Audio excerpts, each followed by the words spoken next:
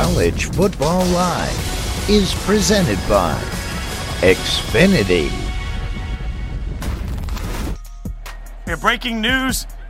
The game between Vandy and Georgia has been postponed. It was now rescheduled for December 19th if Georgia isn't playing in the SEC championship game.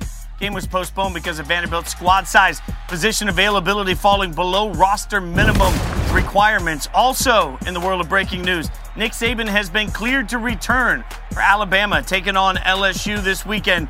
He obviously was sidelined with COVID last week. That didn't hurt them within the game, but he will be back on the sideline this weekend as Bama takes on LSU in what has been a season to forget for LSU. And also on the news front as we get through it all, Texas Tech coach Matt Wells has tested positive for COVID-19. He'll now be working remotely leading into their game against Kansas. Defensive coordinator Keith Patterson will step in to the head coaching role for that game. A lot of news coming through the pipeline. Also, the Rose Bowl and Fiesta Bowl made an announcement that their games will take part with no fans in the stands. Remember that the Fiesta Bowl will be allowing families of the teams playing to attend, but no fans.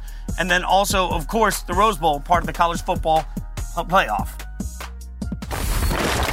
It's College Football Live. Jim Mora, Desmond Howard, I'm Jason Fitz. Gentlemen, we just started with a ton of breaking news. We've got a lot going on for the weekend, ton of big games, so let's get right to it. Something we like to do every single week on this show is the Saturday Spotlight, and it starts with Texas A&M taking on Auburn. First game that we're going to take a look at here, Texas A&M number 5, according to the College Football Playoff Committee. They'll look to continue their 5-game winning streak, taking on Bo Nix and Auburn. Coach, what are you looking for in this one? Well, to me, you said a 5-game win streak.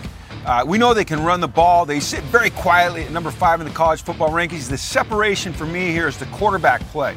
I've seen Bo Nix a little bit stagnant, maybe regressing a little bit. But on the other hand, A&M, Kellen Mond. Man, he's shining. He's a leader. He's confident, great decision maker, taking care of the football. 16 touchdown passes versus 2 interceptions and only 3 sacks. That's the difference.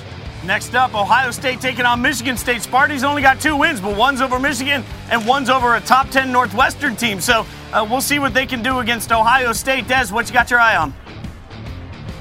I want to focus on Ohio State's offense and Justin Fields specifically. Don't forget now, we haven't seen them play in weeks, and the last time we saw him play, they won. Close game against Indiana. Justin didn't have a great game, but he has a lot of receivers around him. Garrett Wilson, Chris Olave. So you know that they're going to turn it up in East Lansing. And I want to make sure that they can try to create turnovers. Sparty has turned the ball over 15 times so far this season. 9 interceptions and 6 fumbles. All right, next up, the committee told us they still think the Big 12's got some quality football being played. Oklahoma and Spencer Rattler taking on Baylor. Coach, what stands out to you from their quarterback? Well, I think Oklahoma's playing like a top 6 team, and it's because of Spencer Rattler. He's overcome the early season miscues, the youthful mistakes of turnovers. He's only had 2 interceptions the last 5 weeks versus 12 touchdown passes, where in the first 3 weeks he had 10 touchdowns but 4 interceptions, and he was sacked 8 times. So, listen, I think they are playing at a very, very high level right now. All right, next up, Santa Claus came early for college football fans. We get a little early present we didn't know we were going to get. BYU taking on Coastal Carolina. Love the drama. Des, what have you seen from BYU so far? Wow.